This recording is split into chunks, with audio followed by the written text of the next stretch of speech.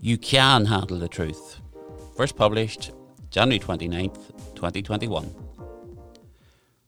Anyone who knows me knows that I am obsessed with the law. Not just in practice, but in popular culture too. I devour legal thrillers on paper and on film and TV. Doesn't even have to be a thriller. Anything really that has a legal slant to it, I'm likely to be interested. And despite this love of the law, when I was leaving school and going to university for the first time, it was a degree in aeronautical engineering that I went on to do in 1992 to 1995, before diverting back to educate myself in all things contract, tort and equity.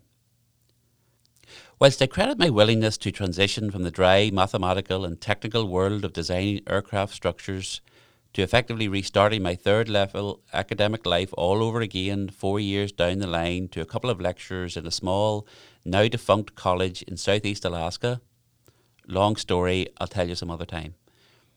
There were also a couple of films that I watched in that era that probably inspired me to think again about a career that might otherwise have passed me by.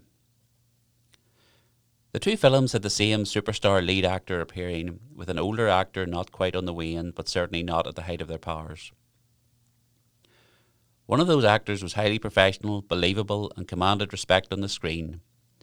The other blew the world apart with his performance to the extent that no one really remembers more than 5 words of what he said. The two films were the Tom Cruise vehicles The Firm and A Few Good Men. The former, based on a book written by John Grisham, ensured that I have bought all of his works ever since. I have read all of them except for the one that's not about the law. Gene Hackman and Jean Tripplehorn are excellent in The Law Firm Gone Bad Tale, and Demi Moore is also very watchable in the Navy courtroom drama that preceded it in the cinemas. However, without a doubt, if you have seen or heard of the film, you and everyone else will have Jack Nicholson's image and iconic line running through your head. But when I think of the film's climactic scenes, it is not Colonel Nathan Jessup's justification on oath that he ordered the men under his command, in particular the two unfortunates on trial for the manslaughter of William Willie Santiago, pursuant to a code red, to inflict injury upon him that I recall most. Like many an incidents of excessive heat and light, it is what comes in the calm after the storm that we must listen out for and learn our lessons from.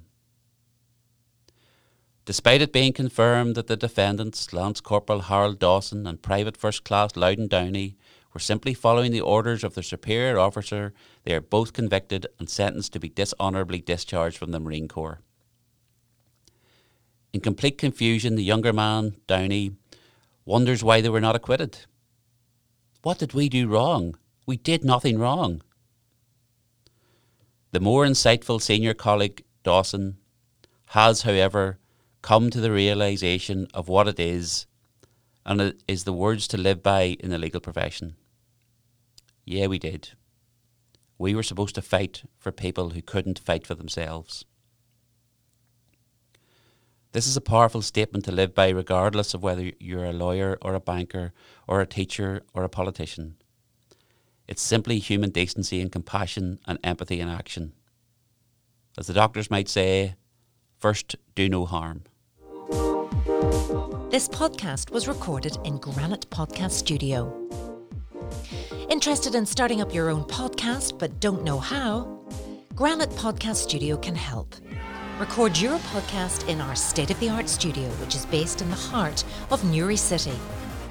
Our studio has cutting-edge and user-friendly technology and can seat up to 4 people.